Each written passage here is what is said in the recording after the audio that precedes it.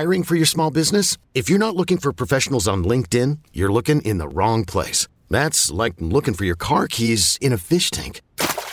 LinkedIn helps you hire professionals you can't find anywhere else, even those who aren't actively searching for a new job but might be open to the perfect role. In a given month, over 70% of LinkedIn users don't even visit other leading job sites. So start looking in the right place. With LinkedIn, you can hire professionals like a professional. Post your free job on linkedin.com/recommend today.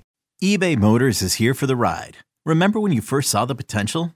And then through some elbow grease, fresh installs, and a whole lot of love, you transformed 100,000 miles and a body full of rust into a drive that's all your own. Look to your left. Look to your right. It's official. No one's got a ride like this. There's nothing else that sounds like, feels like, or looks like the set of wheels in your garage. With over 122 million parts, you can make sure your number one ride or die stays running smoothly. So there's no limit to how far you can take it. Brake kits, turbochargers, engines, exhaust kits, roof racks, LED headlights, bumpers, whatever your baby needs, eBay Motors has it. And with eBay Guaranteed Fit, it's guaranteed to fit your ride the first time, every time, or your money back. Plus at these prices, well, you're burning rubber, not cash. Keep your ride or die alive at ebaymotors.com. Eligible items only. Exclusions apply. What's going on, everybody? Welcome to the Upper Hand Fantasy Podcast. Thank you so much for joining us. I'm Faraz Siddiqui. I'm here with Zach Rizzuto. We're going to go over the preseason Week 1 recap. There's a lot going on, a lot of training camp news, a lot of interesting tidbits coming out of preseason Week 1 that will potentially directly correlate to some fantasy repercussions. So we're going to go over all that, but first we're going to get into the rapid recap with Zach. Zach, go ahead and take that away. All right, so just this week, both Christian Watson and Robert Tonyan were both activated from the PUP list on Sunday, indicating that they may both be ready to go for the beginning of the regular season, or at the very least, only miss a few weeks if they're going to miss any time at all. How comfortable should we be with the idea of Christian Watson, maybe being in starting lineups or just being on teams in general? What do we think of Christian Watson now that, he's coming off the PUP list? Is this a good sign? Yeah, no, for sure. That's what you want to see. Now, I definitely wouldn't be putting him in my starting lineup Week 1, but and you won't need to, right, given he's going in the 12th round or later in drafts right now. And as of right now, there's zero hype around Christian Watson, so people might not be so excited to draft him, so he can potentially fall in your draft, right? Now, I think, grabbing Romeo Doubs later for upside might be the move for me right now, given Watson hasn't had any work in camp so far with Rodgers. Also, we have to remember that he played in the FCS, so, he might have some work to do in order for him to catch up to the NFL level. But it's been Doubs building that rapport. He's not going that much later on underdog, but in home leagues, he's going to go later. In home leagues, you're probably going to get him in the 15th, 16th round. Now, if you really want to, reach for him, you might have to do so in round 13, in case you got some Packers fans in your league and, people are paying attention. But that sounds about right for me. But as of right now, probably, grabbing Doubs because he's the one, making waves. And Watson might have, a little bit of work to do. Right. I'm absolutely, with you there. I think that Romeo Doubs is the guy to target right now. Now, earlier in the offseason, you would have heard me saying to target Christian Watson. But obviously that knee injury came up and, he's working back from it. And I think that he definitely has potential, to overtake Romeo Doubs as the season goes on. I think that Watson is a more athletic player. Obviously, we've talked about, how Romeo Doubs isn't exactly a, athletic freak. But, he has the tools that he needs. He was a late pick. Aaron Rodgers is obviously vibing with him. So he definitely has the upside there. But I think overall, redraft, Romeo Doubs is the guy. I think Dynasty, I'm looking at Christian Watson as the guy. That's kind of how I look at it. Watson might be able to return some good value later in the season, depending on how, he meshes and works with the rest of the offense. We'll see more about that as the preseason goes on. Even as the season goes on, we'll see what even Allen Lazard looks like. Allen Lazard could be a bigger player than we think that he might be, but I'm with you. Romeo Doubs is the guy right now. Christian Watson, I think, maybe later on. All right, our next headline that we're looking at for this week. We saw Zach Wilson go down last week with a knee injury that was first feared to be season-ending, but it's since been clarified as a bone bruise and meniscus tear. not too major. He's only expected to miss about 2 to 4 weeks. How does this injury affect guys like Breece Hall and Elijah Moore? Should Zach Wilson miss time to open 2022? I don't think it's going to have a big impact on either of those guys. Like, both are going to get their touches. They're both going to get their targets, with Joe Flacco under center if Wilson were to go down. So I'm not really worried. Like, I continue to draft them as you were. Glad it wasn't a serious injury for Zach. I'm hoping maybe their price drops just a little bit because of it. I doubt that it does, but I'm not worried. Right. I'm not that worried about it either. I don't want to say that, Elijah Moore is going to do better, quote unquote, with Zach Wilson out, but we do know that while Zach Wilson was out, that was kind of when Elijah Moore had his best weeks last season. So I don't think you have to worry about Elijah Moore. Obviously, we do know that Elijah Moore and Zach Wilson have been building a bit of a rapport. Even just watching the clips from training camp, they look great. Elijah Moore's a stud. He's cemented himself as the wide receiver one. We heard a report on that about a week or two ago. And Breece Hall, I think he's only in line for more work if the starting quarterback would go down. You lean on your young guys, your athletic players. Breece Hall is exactly that. And Joe Flacco, he's not really at the point in his career where he's going to be making a ton of downfield throws. I think he's going to be checking it down, making business decisions. It'll be the safe route. And Breece Hall might be right in line to get those extra targets and extra receptions that'll actually make him maybe even more valuable because, you won't have Zach Wilson back there scrambling, extending plays to get the ball downfield. So I don't think it hurts either of them. I think that it helps them a little bit, but not that much. I think they're in a better situation in the long run with Zach Wilson at quarterback, but, it shouldn't be too bad. If they only have to deal with Joe Flacco quarterback for 2 or 3 weeks, that shouldn't be a problem. I don't think we'll have any issues with that. Yeah, I'm with you.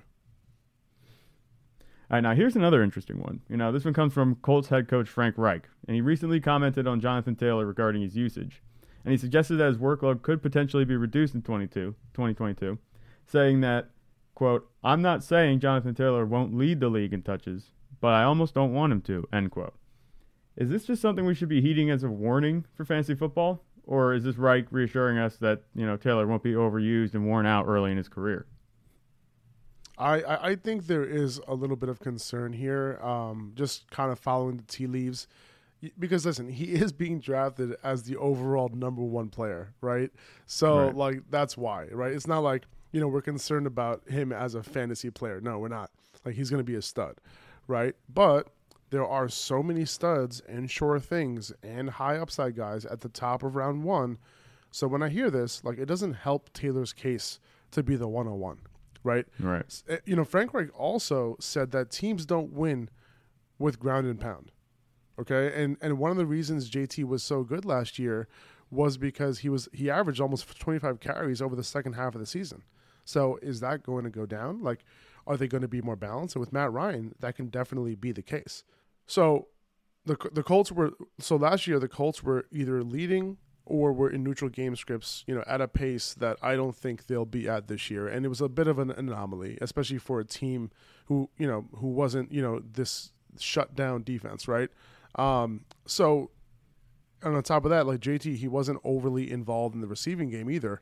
So, if you're looking at a guy who was kind of dependent on those game scripts that we might not have seen much of this year. Now, I know Matt Ryan is there, so it's going to be an improved offense, but just judging by, how the Colts were able to do it, just kind of by luck last year, in terms of maintaining those game scripts, that's kind of the reason why JT was able to maintain 25 carries a game.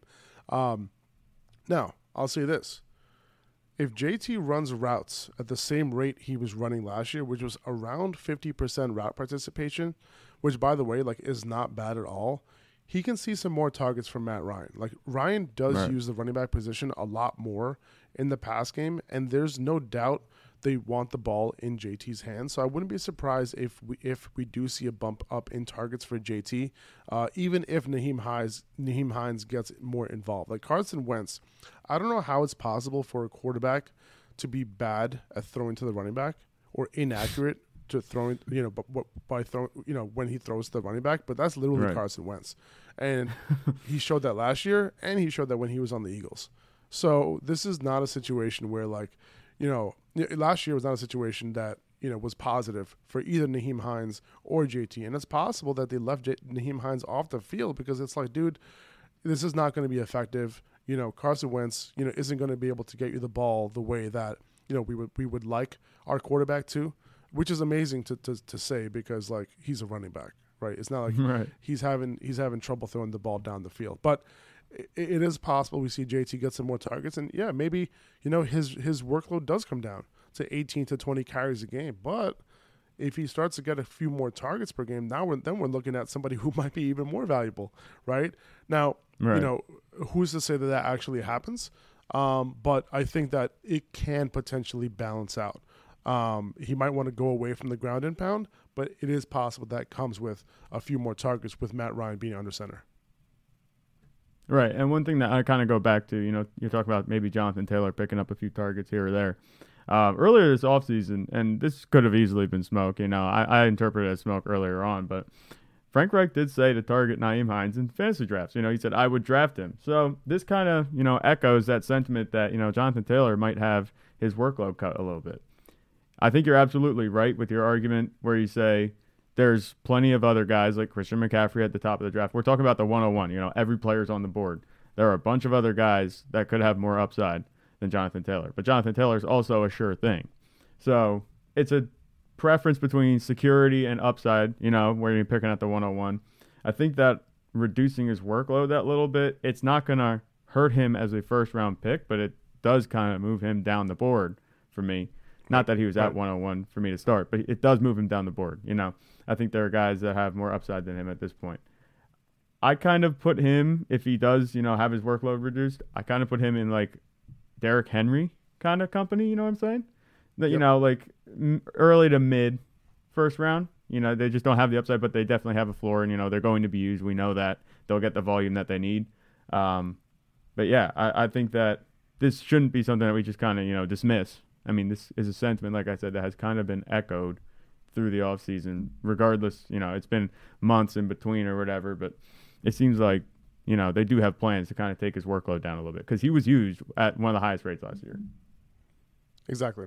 So, I'm not overly concerned, but, this kind of solidifies the fact that I'm definitely taking CMC number one. Right. Yeah, and a lot of people give you a lot of crap for that. I don't know why. I'm with CMC 101 right there too. I mean, at least in, standard format, no Superflex. But our next headline comes from the Falcons. We watched Falcons rookie wide receiver and first-round pick Drake London go down almost immediately in Atlanta's preseason opener with a leg injury. Early indications are that he avoided serious injury, but the timetable for his return is, unclear. Should we be worried about Drake London missing time early this season? And if he does, who would be the primary beneficiary for fantasy football outside of the obvious Kyle Pitts? Yeah, it doesn't seem like the injury is serious. And even if he does, even if this is like a meniscus tear or something, which is like the least severe of the knee injuries, the most he'll be out is 2 to 4 weeks. So, and it doesn't seem like that's the case as of right now. So it does seem as though he'll be good for week 1. Now, in terms of who is the primary beneficiary behind Kyle Pitts, you could say like Cordell Patterson, maybe these quarterbacks, and we're going to hit on these quarterbacks a little bit later in terms of, what they're doing in the rushing game. More might be put on their shoulders as well. So it's something to look out for. It's not like the Falcons defense is amazing and, we can kind of depend on these running backs, with this team to depend on their running backs in their rushing game. But in terms of that, anybody else, I wouldn't be looking at anybody else outside of those guys.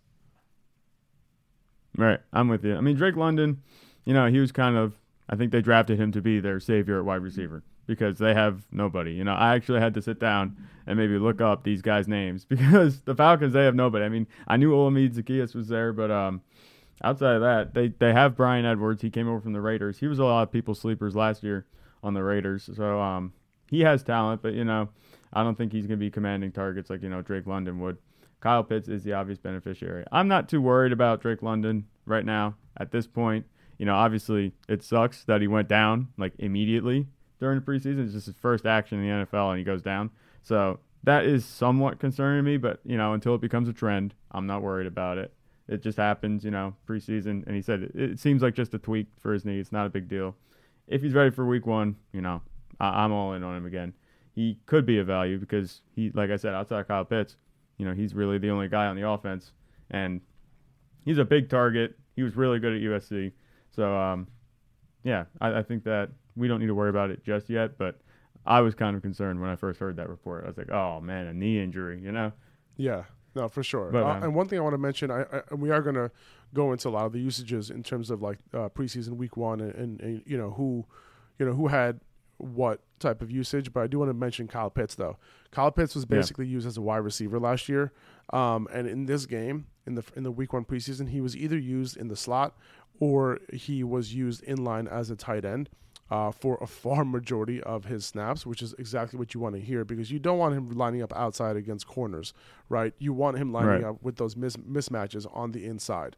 And that's where he's going to make his money. Just a shout out to Dwayne McFarland for that one. I saw that tweet this morning. So I was pretty excited to hear about that, because Kyle Pitts, in the third round, right? He can be a little bit scary because of the fact that he might be on a bad offense, but he can very well lead that offense in targets. And as Dwayne mentioned in that tweet, he could very well be in line, for that tight end one crown this year. He has that type of upside. All right, another report coming out. We have Elijah Mitchell. He also suffered a hamstring injury, and he'll be out for the entire preseason for precautionary reasons. That's what we heard from reports just recently. Do you think these constant injuries are going to be an ongoing concern for Elijah Mitchell? Because, we've heard about his durability being an issue before, especially last season at the end, and we've been talking about it a little bit this offseason, and now it's coming up again. So do you think this is something that we need to be, thinking about, worrying about moving forward for the long run? But potentially, yeah. He had a few last season, right? And that was part of the reason that we were foreseeing a potential rotation this year, right? And then it wasn't a rotation, and then now he gets hurt. So I have no idea what to do with this backfield right now. Like, we're going back and forth. I'm okay with him at his price right now, but it's going to be tough for me to avoid those wide receivers, around where he's going, based on all the ambiguity, with whether he can stay healthy, whether these other backs are going to be involved. Unless I really need a running back in the draft around where he's going, like I only have one running back, I need an RB2, or I went completely zero RB, I have no running backs. Like, that's probably the only way that I'm going after him at that price, and I'll be going pretty heavily, if that's the kind of draft strategy that I'm taking, or it just happens by circumstance. But if I'm going for a more balanced team, if I already have a couple running backs on my roster by the time I roll around to the 5th, 6th round, I'm probably not taking him. Right, and you talk about his price. I'm in the situation, if you already have a couple running backs, there's guys like Ramondre Stevenson going much later than him, and I actually like his upside now that we're hearing reports that the Patriots might even be shopping Damian Harris. That's just something that is going around. It's not necessarily going to happen. But I think that, I know you like to say you target ambiguous backfields, but there's a lot of ambiguity here. I don't like that. We're not sure if he's even going to be used the way we want him to. I mean, I heard a report the other day, we talked about, I think, that he might be the number one. He established himself as a clear number one, and now we're hearing that he has this hamstring injury, and he might not even see the field because he's not going to see the field in preseason. This could be an issue. And, one of the most underrated things about fantasy football players are availability, So if he can't be available, there's not as much value to be had, especially a 5th, 6th round price, like you said. And that goes for any player with injuries. But Tyrion Davis-Price, apparently he's been having a good camp. Trey Sermon, Kyle Shanahan was talking him up a little bit. So there's plenty of competition there, and I think they're happy to get more people involved. We've seen them do that before in the past. So Mitchell, he's just one of the biggest question marks going into this season. I'm avoiding him unless I'm going 0 RB, which I have, like you said. I'm not – this isn't something I wasn't expecting, though. I kind of anticipated an injury coming up. I hope he starts week one. I want him to do well, but I'm not sure that's going to happen now, the way things are going. Also, we just wanted to mention that both Cam Akers and Darrell Henderson are dealing with soft tissue injuries right now. And we just want to mention that, Sean McVay did say that neither will practice until they can be at full speed. They don't sound like major injuries. And now we're going to move into our preseason week one recap, where you guys came here to listen to the main segment for today's episode. And we're going to start we're just going to be going over all the headlines that we're hearing, performances that we saw that were encouraging, not so encouraging, and we're going to tell you what it means for fantasy football. So we're going to start with Dameon Pierce. He rushed 5 times for 48 yards in his limited action in the Texans preseason opener. Looked super efficient, averaged just about 9 yards a carry. What do you think about Dameon Pierce? Well, I love him, right? Now, it was against backups, right? Right? But still, he averaged almost 10 yards a carry, so it's nothing to scoff at. He didn't play with the first team, but there is still time for Pierce to leap to first on the depth chart. Marlon Mack got all the early down work with the first team. And Dario Ogunbowale, he got the passing down work with the first team. Rex Burkhead didn't play; he got the night off, so he presumably has the passing down job right now. But I'm still taking shots on Pierce, around the 11th, 12th round. Like, I believe in his talent. I think he'll eventually win that early down job at the very least. I also believe he has pass catching ability. So now I'm not sure he wins the job from Rex Burkhead. But Rex, he isn't the epitome of health, and he's old. He's 33 years old already. So, it's possible that he isn't available for a chunk of the season, right? Now, can Pierce beat Ogunbowale if Burkhead were to go down? I hope so, right? Ogunbowale isn't anything too special. He's a good third down back, but nothing great. And one thing you notice about Dameon Pierce, in this game again, and in the Senior Bowl and in camp, common theme, he's a great pass blocker. Okay, so he's probably the best rookie pass blocker among all these running backs, all these rookie running backs that came in. So he has that chance. So I'm taking a shot on him. I know the Texans offense isn't super inspiring, but I think there is an opportunity for him. He could potentially be this year's James Robinson. Right, and that would be awesome if he could do that. And you mentioned his pass blocking ability. That's an easy ticket to get just be on the field. Get those snaps. So if he can pass block, that'll get him on the field, and then he could be in line for even more production. If you watch just, his 5 carries that he had in the game, he looked explosive. He was hitting the hole. He was running hard, churning for extra yards. He looked really good. I think that his 11-12 price is going to move up at this point. I saw a report that it's become pretty clear that, the Texans wouldn't be fielding their best offense if Dameon Pierce, wasn't the starting running back by week 1.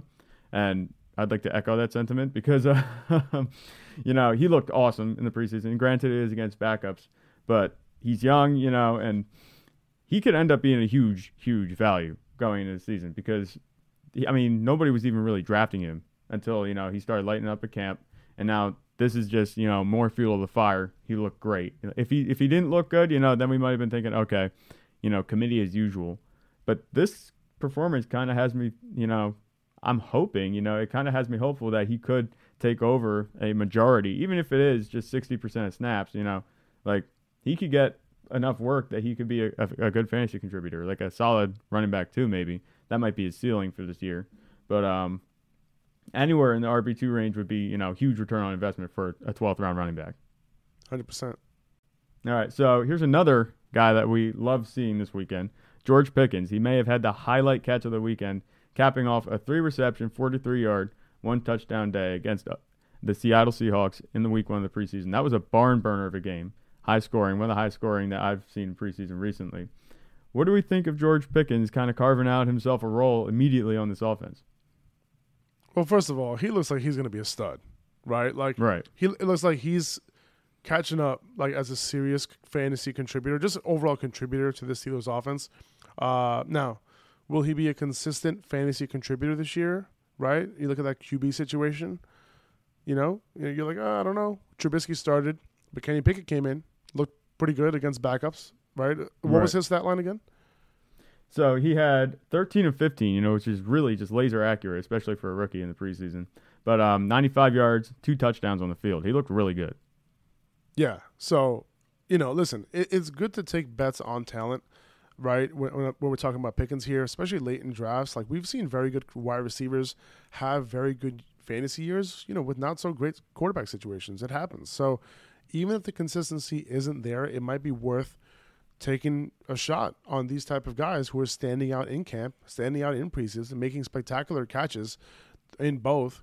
And on top of that, they were already touted as great prospects, right? So check. These are the type of guys that you kind of want to go after despite a potentially bad quarterback situation. I mean, the Steelers offense is one that, you can kind of depend on for, probably kind of stepping up and being better than what the quarterback situation kind of entails, because they're going to have a good coaching staff. That they're going to have a pretty solidified foundation in terms of that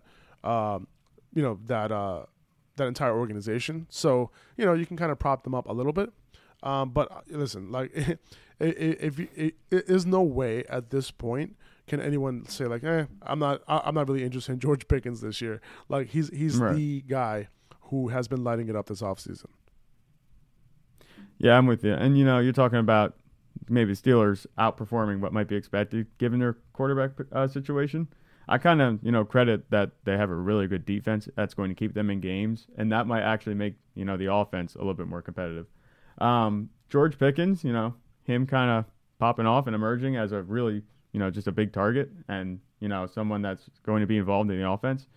I think that's all the more reason to shove, someone that you were big on down a little bit more, and that's Diontae Johnson, I'm not saying George Pickens is Diontae Johnson or he's going to be taking a humongous target share, but now we have George Pickens actually emerging as a legit target. Chase Claypool's already there. We know Najee Harris is getting a bunch of carries, and I've been pounding the table on this that Diontae Johnson, he's not the most secure thing to invest in at his current price.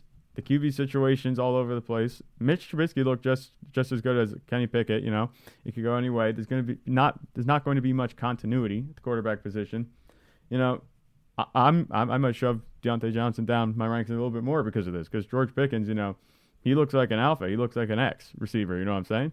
So I think that there's definitely a lot to be taken from this. But George Pickens, absolutely. They might have hit it. I saw someone, it might have been Ian Hartitz, I'm not sure, that put it out. Someone at PFF, I forget exactly who it was, but they said George Pickens looked like a steal on draft day, and now he looks like a steal in the preseason, So I think this is absolutely just awesome. George Pickens has a chance to really, make a name for himself in the fantasy community this year. Yeah, 100%, man. And yeah, it's very tough to draft Diontae Johnson right now, especially with him, starting late in camp and all that. We know that he's going to be a good player, but, now he's starting late. These guys, have a rapport with the guys who have been available. And Pickens is looking good, and Pickens can potentially have a high target share as soon as week 1, right? So yeah, it's possible that Diontae Johnson isn't going to be hyper targeted and get the 160, 170 targets that, he would have got if a guy like Pickens didn't deserve targets himself. Another headline, we have the hype surrounding Isaiah Pacheco. It appears to be real. We've been talking about him a little bit on the show, but the rookie got some work with the first team offense and with Patrick Mahomes on the field, which is huge. His stat line wasn't really anything to behold, but he's clearly ascended the depth chart this offseason. I know you kind of been, harping on Isaiah Pacheco being the guy, and now it's kind of, coming to fruition. So what do we think of Isaiah Pacheco here in the Chiefs' backfield? Yeah, obviously still on my radar for sure. Now, in this preseason game, he was behind CEH and ahead of Jerick McKinnon in the pecking order this past week. So, and that's with the first team. So he's very possibly already the RB2 and second on the depth chart behind CEH. So he's rising quickly right now. So There's no doubt I am taking shots on him for sure, as we spoke about on last week's podcast. Yeah, absolutely. And we've seen, Clyde Edwards-Helaire.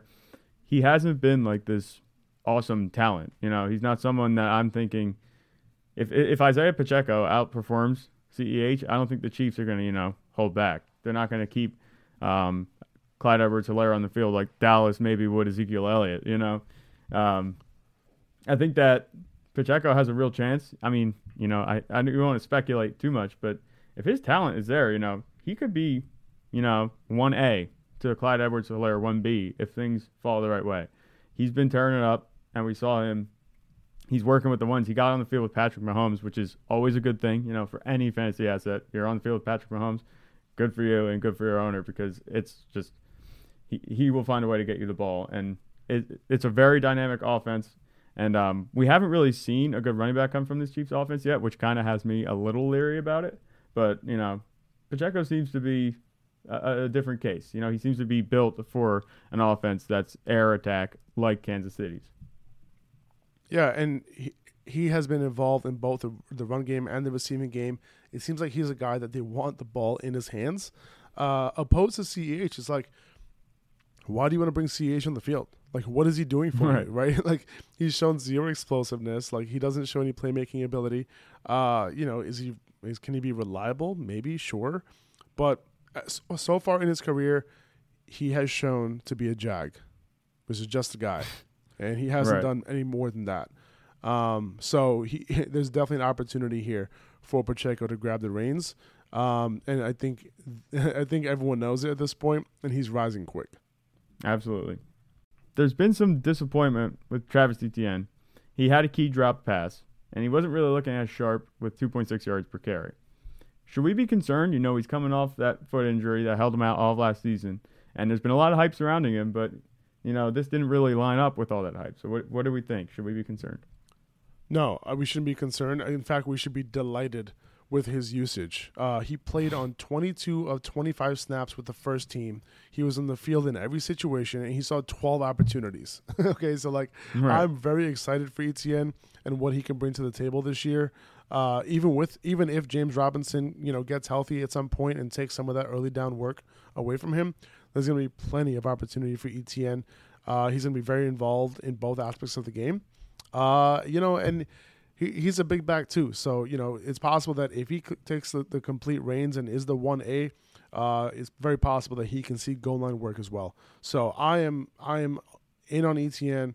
I'm targeting him, whenever, he's on the board and I don't have to reach too much.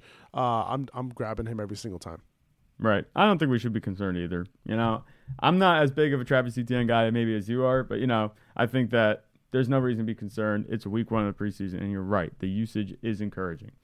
Now, whether his usage being so high is because James Robinson wasn't available, I'm not sure if that's a thing that we should be considering, But he has the chops, definitely, to do what we need him to do as far as fantasy goes. I want to see how he looks with Trevor Lawrence more, see how their connection goes, because we saw them in college. They were very good together. And, preseason, it's hard to see anything translate. They were only on the field for, a drive or two, something like that. So, like I said, not as big on Travis Etienne as you are, but I don't think there's any reason to be concerned yet. If he keeps showing the inefficiency the rest of the preseason, if he does play and into the season, then maybe it's time to worry about it. But, it's his first action since, the injury. And even, he's been out of football for a pretty long time. So I'm not concerned about it. Yeah. Yeah, no, for sure. And, it's just super encouraging, the fact that, he did have a foot injury and they were willing to give him this much work, right away in week 1 of preseason. What I like about this is that they had him on the field in every situation, and it seems like they're happy with the fact that they're happy with him potentially taking having a big workload on early downs as well and getting those carries. James Robinson is going to have a role, but I don't see it being super significant, especially if Etienne is able to command a large portion of that target share.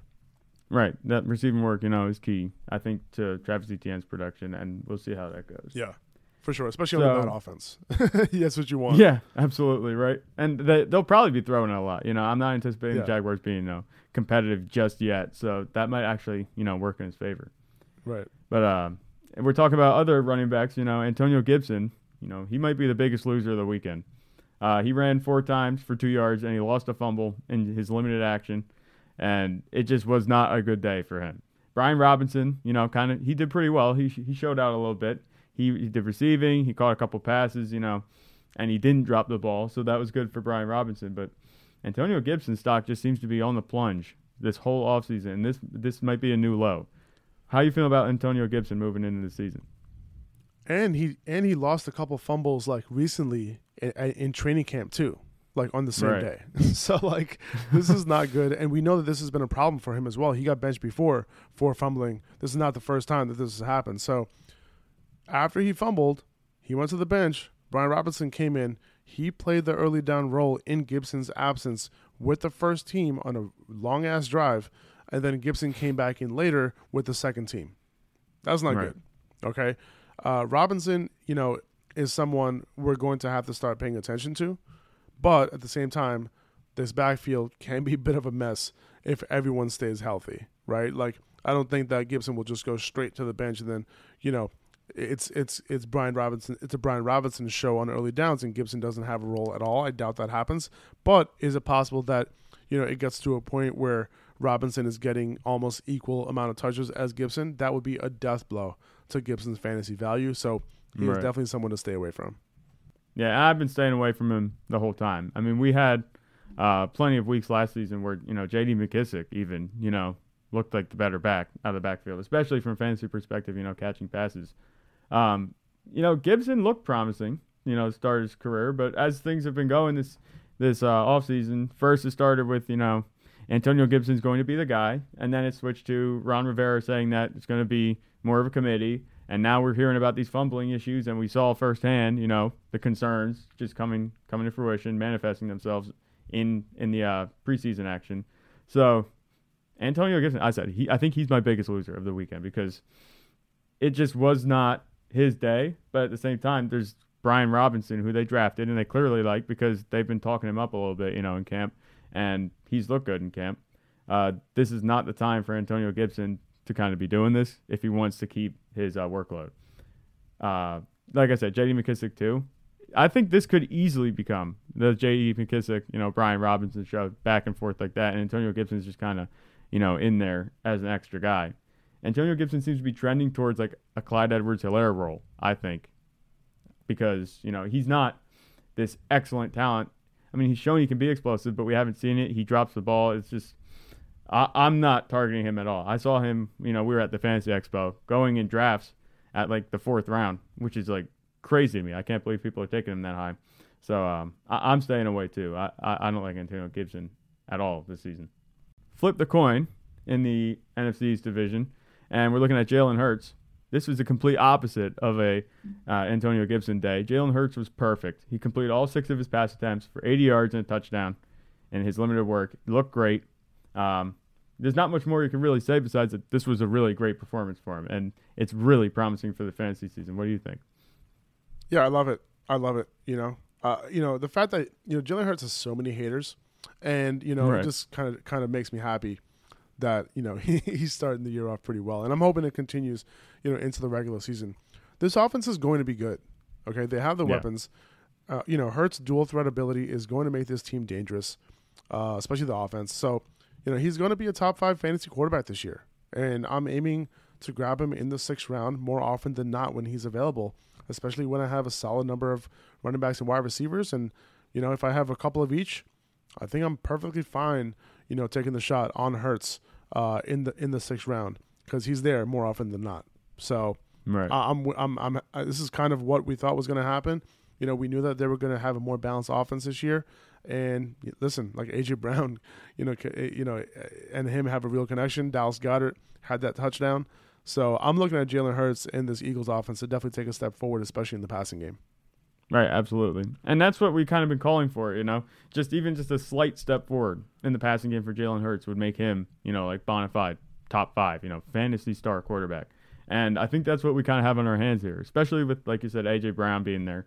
He's great after the catch. So all you got to do is get in his hands, and Jalen Hurts is going to reap the benefits of AJ Brown working after the catch.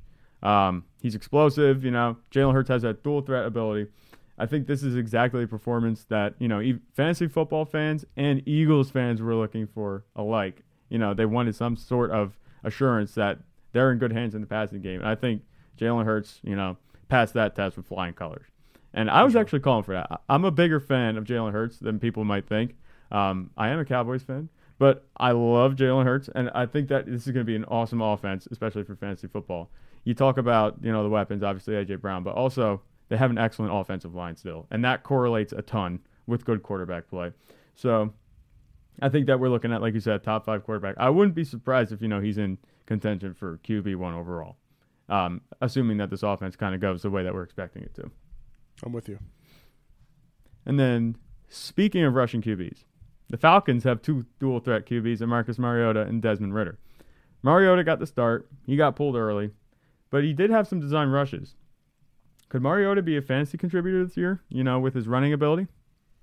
I think either can be fantasy contributors. I think Mariota, either him or Ritter. Like, I think Mariota now becomes a legit quarterback 2 option in Superflex leagues. Like, we're seeing some design rushes, right? And that's what we want to see from a fantasy perspective. Like, we know he's capable of that. His only concern is his arm. But this offense might be more catered around allowing these guys to run the ball, like especially considering that both of them are the type of quarterbacks to do that, right? So, you kind of install one offense. If Mariota gets hurt or struggles and Ritter kind of comes in, you can kind of run the same offense, right? So you look at the stat lines here. Mariota had 23 rushing yards and a touchdown on 3 carries. Ritter had 59 rushing yards on 6 carries, right? So these are fantasy relevant quarterbacks, like when you look at those numbers. So, and we should pay attention to that. Not as top 12 guys, obviously, but as QB2s or streaming options at some point this year. Right, absolutely. And I didn't really anticipate Desmond Ritter coming out and, rushing for 59 yards on 6 carries. I wasn't sure what his running ability looked like, but, he showed me that this is definitely a streaming option should anything happen to Mariota. And we know Mariota, he hasn't been the most durable. He has had some injuries in his career, but it doesn't have to boil down to an injury putting Desmond Ritter on the field. If Mariota doesn't play well, this team obviously knows. I think they know that they're not going to be contending this year.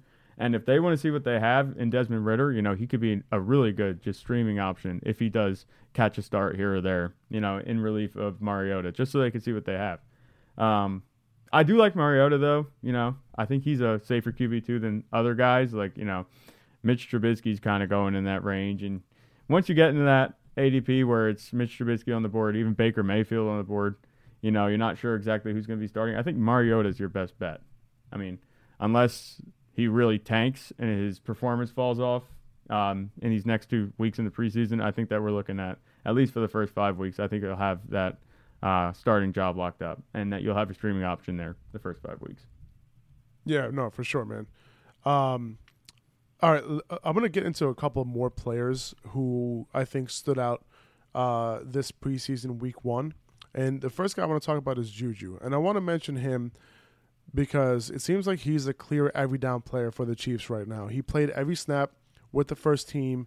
MVS played the second most snaps, followed by Mecole Hardman. Now, Hardman only came in when the Chiefs were in 11 personnel, right? And Sky Moore came in right after the first team came off the field.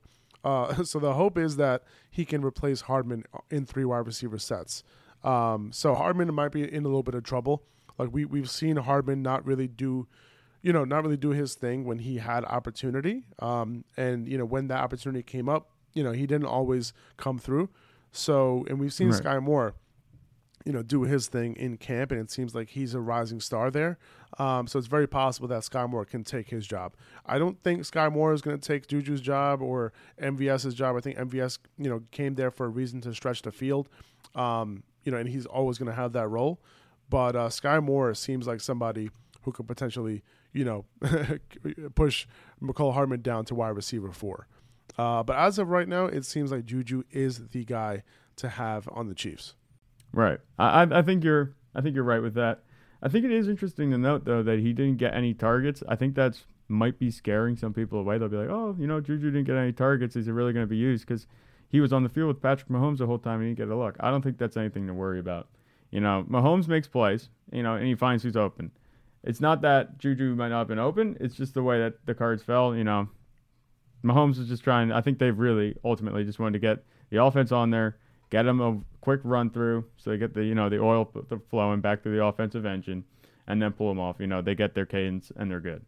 I'm not worried about him not getting a target. I think Juju is definitely a guy. We've seen his talent. I think if he's going to return to the form that we saw in his first year, where he was operating alongside Antonio Brown, it's going to be Patrick Mahomes to bring him there. I don't have any worries about it, even though his usage was there. He was on the field a lot, but I don't have any worries about him not getting a target the first week. I agree, and I have him at wide receiver 30 in my last set of rankings, and he's definitely moving up for sure, and he might be moving up close to wide receiver 2 level. His upside's much higher than where he's going right now, so get him while you can. For sure. All right, another guy, Jahan Dotson. We got some clarity on how Washington is going to use their wide receivers. A couple weeks ago, we were talking about, well, we'll see who is actually in the slot, who's on the outside. So Dotson actually played as the primary perimeter wide receiver opposite Terry McLaurin in week 1, and Samuel played in the slot. Now, the good thing is that about this for Dotson is that even when the Commanders are going to be in 2 wide receiver sets, he's going to be the one on the field. Okay, so he's going to be a every down player potentially. So if you were targeting Dotson like we are, this is great news. So Dotson is going off the board in the 14th round of 12-team drafts. So I'm going to continue to target Dotson, as I've been doing. The fact that he's already beaten out Curtis Samuel, in 2 wide receiver sets, it shows a lot already. So yes, so I'm definitely targeting Dotson in the 14th round of 12-team drafts. No doubt about it. If he's beaten Curtis Samuel already, he's definitely somebody to pay attention to. Yeah, I agree. If he's beating, like you said, if he's beating Curtis Samuel, that says something a lot. I never really saw Curtis Samuel as a wide receiver too. I've seen him as a gadget receiver, and that's about it. And I think he can flourish in that role, but I expected Jahan Dotson to be the number 2 simply because, my first thought was that he would be the wide receiver 2 simply because he was taken with a first-round pick. I don't think Washington took him in the first round to have him sit and do nothing, be off the field 50% of the time. I anticipated him getting a good workload, and this looks like it's happening now. So he kind of reminds me, of almost like not so much size comparison, but it seems like he's going to be like a Tyler Lockett. I think he's going to end up being a very quarterback-friendly receiver, and that's going to be awesome because he's just solid all around. He didn't wow you with his athleticism, but he is just, technique is good. We saw that he was on the field for most of the snaps. He's obviously earned his time on the field, and he's going to see that time. He's going to see opportunity this year. And in the 14th round, you can't go wrong. This guy is he's a first-round talent that is going in the 14th round. Carson Wentz, he's not an excellent quarterback, but, it's much better than what Washington's had in the past. And I think he'll be able to spread it out, especially with Terry McLaurin on the other side. Yeah, exactly. And you said that they didn't take a guy in the first round, just to see 50% of snaps. Well, moving on to Treylon Burks, he didn't see a snap until the second half of his game, which is a little head-scratching and a little concerning right now.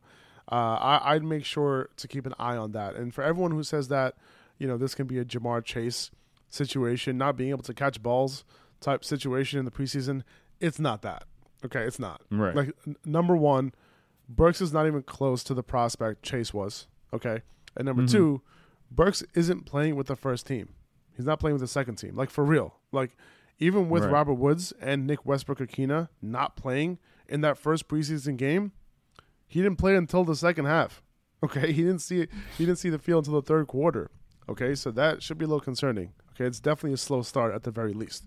So, keep that in mind. Like, I know Treylon Burks, they're going to need him to kind of catch the ball. They're going to need him to, have that offense going. So that's what he has going for him right now, that this offense needs him, to do something in the pass game because they don't have anyone else outside like Robert Woods. So, listen, if Westbrook-Ikhine, is getting the night off, and you're not playing until the third quarter, there's reason to be concerned here, okay? From a dynasty perspective, I'm not worried yet, okay? Redraft perspective, a little concerned.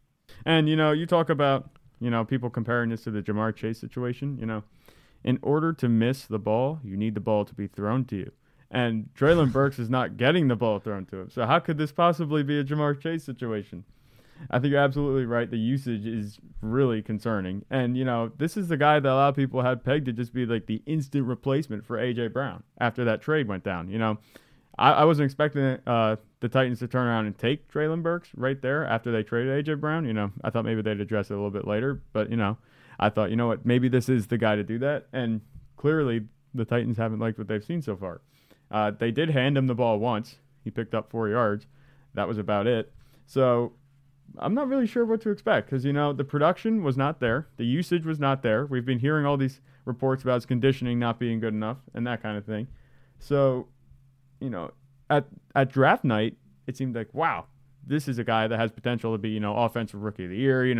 He could be a really great fantasy contributor, best chance to produce early on out of all the rookie receivers. And now suddenly it's like he's buried on a depth chart, like you said, behind Nick Westbrook-Ikhine. Like, who's that? You know what I'm saying? So I'm definitely concerned. This is big problem. For sure. Now, and I'm I will say alarm. this though. Yeah, no, for sure. And I will say this though. Okay, I'm probably not drafting him. Okay, but Right. I am going to be looking out for the guys who do, and he doesn't perform week 1, week 2, week 3. He gets dropped, right? I'm going to Right. be looking at those snap counts.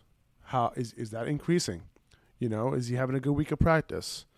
Potentially, he could be a waiver wire pickup. You know, if he gets dropped, right? Right. It's very possible. Like we saw with Justin Jefferson, right? Justin Jefferson, his first year, you know, he was not. I'm not saying he's on that level in terms of a prospect because he's not, but there was a situation where Justin Jefferson was not playing a full-time role until about week 3 or so, and then that's when he started to go off in his rookie year. So, you know, sometimes there are slow starts, but it doesn't mean that he can't have a fast finish. A.J. Brown, I don't think he had a full-time role under the same head coach, by the way, Arthur Smith. No, Right. I'm sorry, Mike Vrabel. Vrabel. Yeah. He didn't have a full-time game until like week 9 or week 10. It was closer to the end of the season, and then he showed out the rest of the year. So keep a lookout for Treylon Burks. Don't completely forget about him. Don't write him off. But on draft night, not somebody I might be looking at. Yeah. Okay. Moving on to the next guy. Now, remember how we were hoping for David Njoku to see a near full rap participation with Austin Hooper gone? It seems like that might happen because in the Browns' first preseason game, he was on the field for every snap with the first team. So that's awesome. Right. That's what you want for a tight end. That is the number one thing you're looking for a tight end breakout. Okay. With Deshaun Watson, he'll be great. Okay. But even with a guy like Jacoby Brissett, if Deshaun Watson doesn't play, Jacoby Brissett has been known to target his tight end when he was on the Colts. And if they bring in Jimmy G from the 49ers, he's also been known to target his tight end, although he had George Kittle. So that might not be a great data point.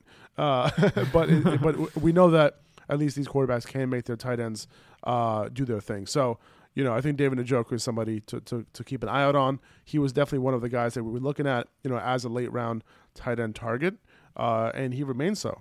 And he continues, and he's rising now after week 1 preseason. A guy that we were targeting also, Albert O, his usage was a little bit concerning because the entire first-team offense had the week off. But he was the only guy playing, and he played the whole first half, and he didn't get targeted. So I want to continue to see what's going on with him. Like, I'm not off of him just yet because he is the starter. He is the starting tight end. He's going to be the guy on the field when they're passing the ball. So I'm not overly concerned. Maybe they just wanted to kind of see what his conditioning is like, because he's never played that full-time role before, right? So it's possible that they just wanted to kind of get him that run in because last year, you know, Noah Fant was the guy getting most of that run, right? And Albert O, you know, was kind of on the bench. So it's possible they just want to kind of get that run in, something that I'm going to, you know, not overly concerned about, but something to point out. Right. Going back like to what you said about David Njoku, you know, I feel like we just kind of been waiting on him to finally break out every year he's in the league because he has the talent, you know. They signed him to this big contract, you know. I think that his usage in the first preseason game really reinforces the fact that they want to get him involved in the offense, which is awesome to see. And this might be the year. But, you know, the quarterback situation is a little bit concerning, but I think that at the end of the day, it's David Njoku and it's Amari Cooper, and, you know, that's about it for the passing game as far as, for me, fantasy value-wise. You know, those are two guys I'd be targeting there. And Njoku could very well, you know, lead out of between Amari Cooper and David Njoku. David Njoku could lead them in targets, I think, because he's pretty much like an oversized wide receiver at the tight end. He's super athletic, and I think that he could really be a good red zone threat for them. And like you said with Albert O, his usage was a little concerning. You know, I'm a big Albert O guy. That was a little, you know, suspect. I think that usage kind of has me a little worried. And, you know, you said the whole first team offense got the night off and he was still out there playing.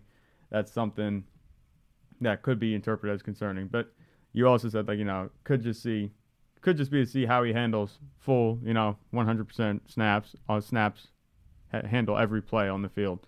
Like I said, all this stuff you kind of have to take with a grain of salt because it's just the first week of preseason. But yeah, sure.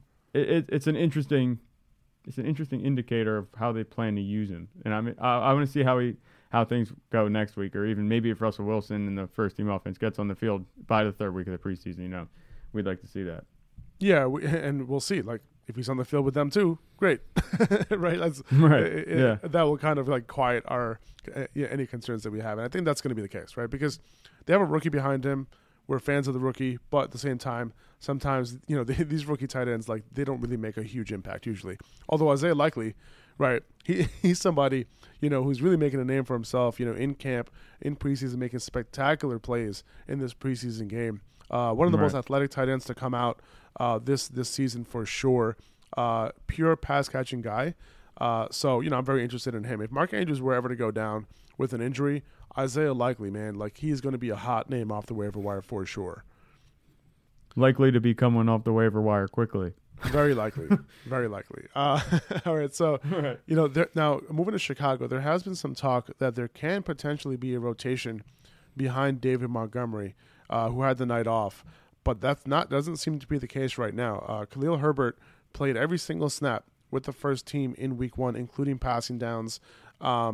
So, Tristan Ebner, who has flashed in camp as a pass catcher out of the backfield, was a threat to that, right? Where if Montgomery were to get hurt, even the pass snaps for Montgomery was a little bit of concern with Ebner. But Ebner, as of right now, he's still behind these guys. He only came in with the second team. So that is good news for both David Montgomery and Khalil Herbert as a potential 3-down handcuff. Right. And that's exactly what I'm looking for in Khalil Herbert. I'm not thinking that he's going to be taking a bunch of passing work. It's not like, David Montgomery's the ground guy and Khalil Herbert's the passing game guy. No. David Montgomery, like we said, he's still a workhorse. It's just he's one of the cheapest ones out there as far as draft price goes. I mean, we've seen Khalil Herbert do his thing. When David Montgomery, needs time off the field, Khalil Herbert comes back on, and he's done his thing. But I think that's what he is. He reminds me of, like, Alexander Mattison in terms of his role, because he'll come on the field once in a while. He looks good, not great. He's not bad, and you just kind of have him on your bench as a handcuff in case, and he'll turn in like a running back 2 a week for you every once in a while. He wasn't, it wasn't like fantastic what he did in the preseason. We saw his production was kind of modest for the usage that he did get, but there's no reason to be concerned or overly excited about him. I think his kind of stock has stayed exactly the same, and it's kind of what I expected. Yeah, well, it went up for me a little bit, to be honest with you, because I wasn't 100%. I wasn't drafting him anywhere, because he's one of the late round, like super late round handcuff that you can get. Just like David Montgomery is a late workhorse, he's also a very late handcuff, right? So when you're looking at the end of drafts, I wasn't super excited to take him, even though I like taking handcuffs, especially in best ball, because if David Montgomery were to get hurt, that guy's going to be a plug and play for you. Because I was concerned that there could be a little bit of a modification to how they use those guys if Montgomery were to go down. Because listen, this is a new coaching staff, right? And a 5th round, I think it was 5th round, right? Like I think that's where he was drafted, Herbert. So or 6th round, if I'm not mistaken. So I think something like that. But the point is that these coaches have zero allegiance to this guy. Right, like it wasn't them who drafted him, so it's not like. So it seems to me like Herbert has actually been putting in the work and has proved that he should continue to stay, as that every down handcuff to David Montgomery, which is great. All right, moving on to the next guy, Isaiah McKenzie. We've been talking about him over the last couple of weeks. Now he had the night which is great. He didn't play, right? So that's awesome. But Jamison Crowder did. Right, it looks like McKenzie might be the clear starter right now out of the slot, and it's possible that Jamison Crowder is actually just competing with Khalil Shakir for the number 2 slot job. And Khalil Shakir, by the way, he's continuing to impress. You know, he's one of the guys who stood out to me at the Senior Bowl. He's going to be a good receiver, man. I just have this really, really good feeling about Shakir. And, you know, it's possible that Shakir ends up beating Crowder for that number 2 slot job, which would be amazing. Crowder is, you know, he's been in the league for a while, and Shakir is very young, so it's possible we see something like that.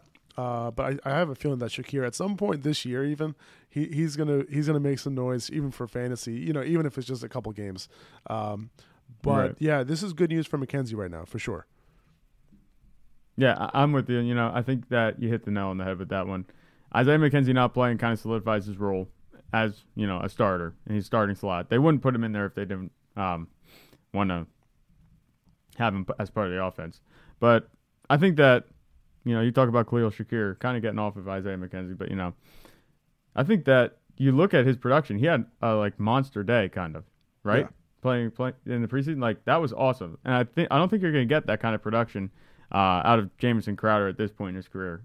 Not that he can't be efficient. You know, he started in Washington, so he didn't have much notoriety, and he just kind of worked as a slot receiver. You know, he was good, not great. But I think Khalil Shakir, I would give him the shot. And I actually have, if I was going to bet on who's going to be taking that role between them two, it would be Khalil Shakir, like you said. You said you liked him out of the Senior Bowl, and, you know, I watched his tape. He looked really good. But Isaiah McKenzie, I think it's kind of a foregone conclusion now. He's going to be the starting slot receiver, and that's an excellent spot to be in. Like I said, if he can have some Cole Beasley-type days where he just gets randomly targeted 14, 15 times a game, like, you know, good for him. That's going to be excellent. That's what we're looking for. And, you know, you've had him pinned as a sleeper for a while, so this might be you kind of speaking this into existence. I hope so. Listen, Khalil Shakir, he went 5 for 92, man. And that's my guy. Yeah. You know what I'm saying? Like you know, I talked to him at the Senior Bowl, you know, and we got cool. And I'm so happy that he put up these type of numbers week 1. I just want him to succeed. And, like, you know, you never know, man. You know, at the end of this year, he could potentially be a breakout player for the Bills. I wouldn't be surprised. Yeah. Like, I know Isaiah McKenzie, you know, has the job right now, and I know that he could be talented. He could do his thing with the opportunity that he's given right now. But with Khalil Shakir, I know Khalil Shakir had a slow start too to camp because I know he was a little bit banged up early on. I think he had a hamstring injury, if I'm not mistaken, or some sort of injury. And I wouldn't be surprised if we just, with more time and getting acclimated to the NFL and to this offense, you know, by like week, you know, 11, 12, 13, Khalil Shakir might be the guy out of the slot, you know. But I would definitely keep an eye on Shakir throughout the season and kind of monitor those snap counts for Isaiah McKenzie. Right. And I just have a question. Do you think that Khalil Shakir could be, you know, maybe Gabe Davis-esque? You know, kind of have that breakout kind of end of the year? Like I don't know if he's gonna have I don't know if he's gonna have like a 4 touchdown game, but I do think that Shakir is a really good wide receiver, you know, and I think, you know, Gabriel Davis is a good wide receiver, but, you know, he was never coming out of college, like, he wasn't this guy who you just thought that, wow, like, he's gonna be really good in the NFL, and I kind of felt that way about Shakir. So yeah, I do think there's a chance. Like, are you asking, like, is there a chance that Khalil Shakir outscores Gabe Davis in 2022? Like, I don't think so. But no. You know, I wouldn't put it past him. But I can easily see in 2023 that, you know, Khalil Shakir is their starting guy in the slot, and he does his thing. And, you know, even he can play on the outside as well. But, you know, based on how this team is set up right now, I think that slot job is open for 2023. And if I have Shakir in Dynasty right now, I am very happy, and I'm very excited to see what he can do in the future. Okay, guys, that's all we had to talk about. Obviously, there was a bunch of stuff that happened in preseason, but we don't want to, you know, have this episode way too long. So, you know, obviously, you know, hit us up on Instagram whenever you get a chance. If you don't follow us on Instagram already, we are at Upper Hand Fantasy. If you could rate and review this podcast, that would be amazing. Share it with your friends. I know you might not want to share with your league mates because you're competing against them, but if you could share with anybody else, that would be amazing. We would highly appreciate it. Thank you guys so much. We're going to be back on Thursday with another episode, but we'll talk to you guys soon. Take it easy. See ya.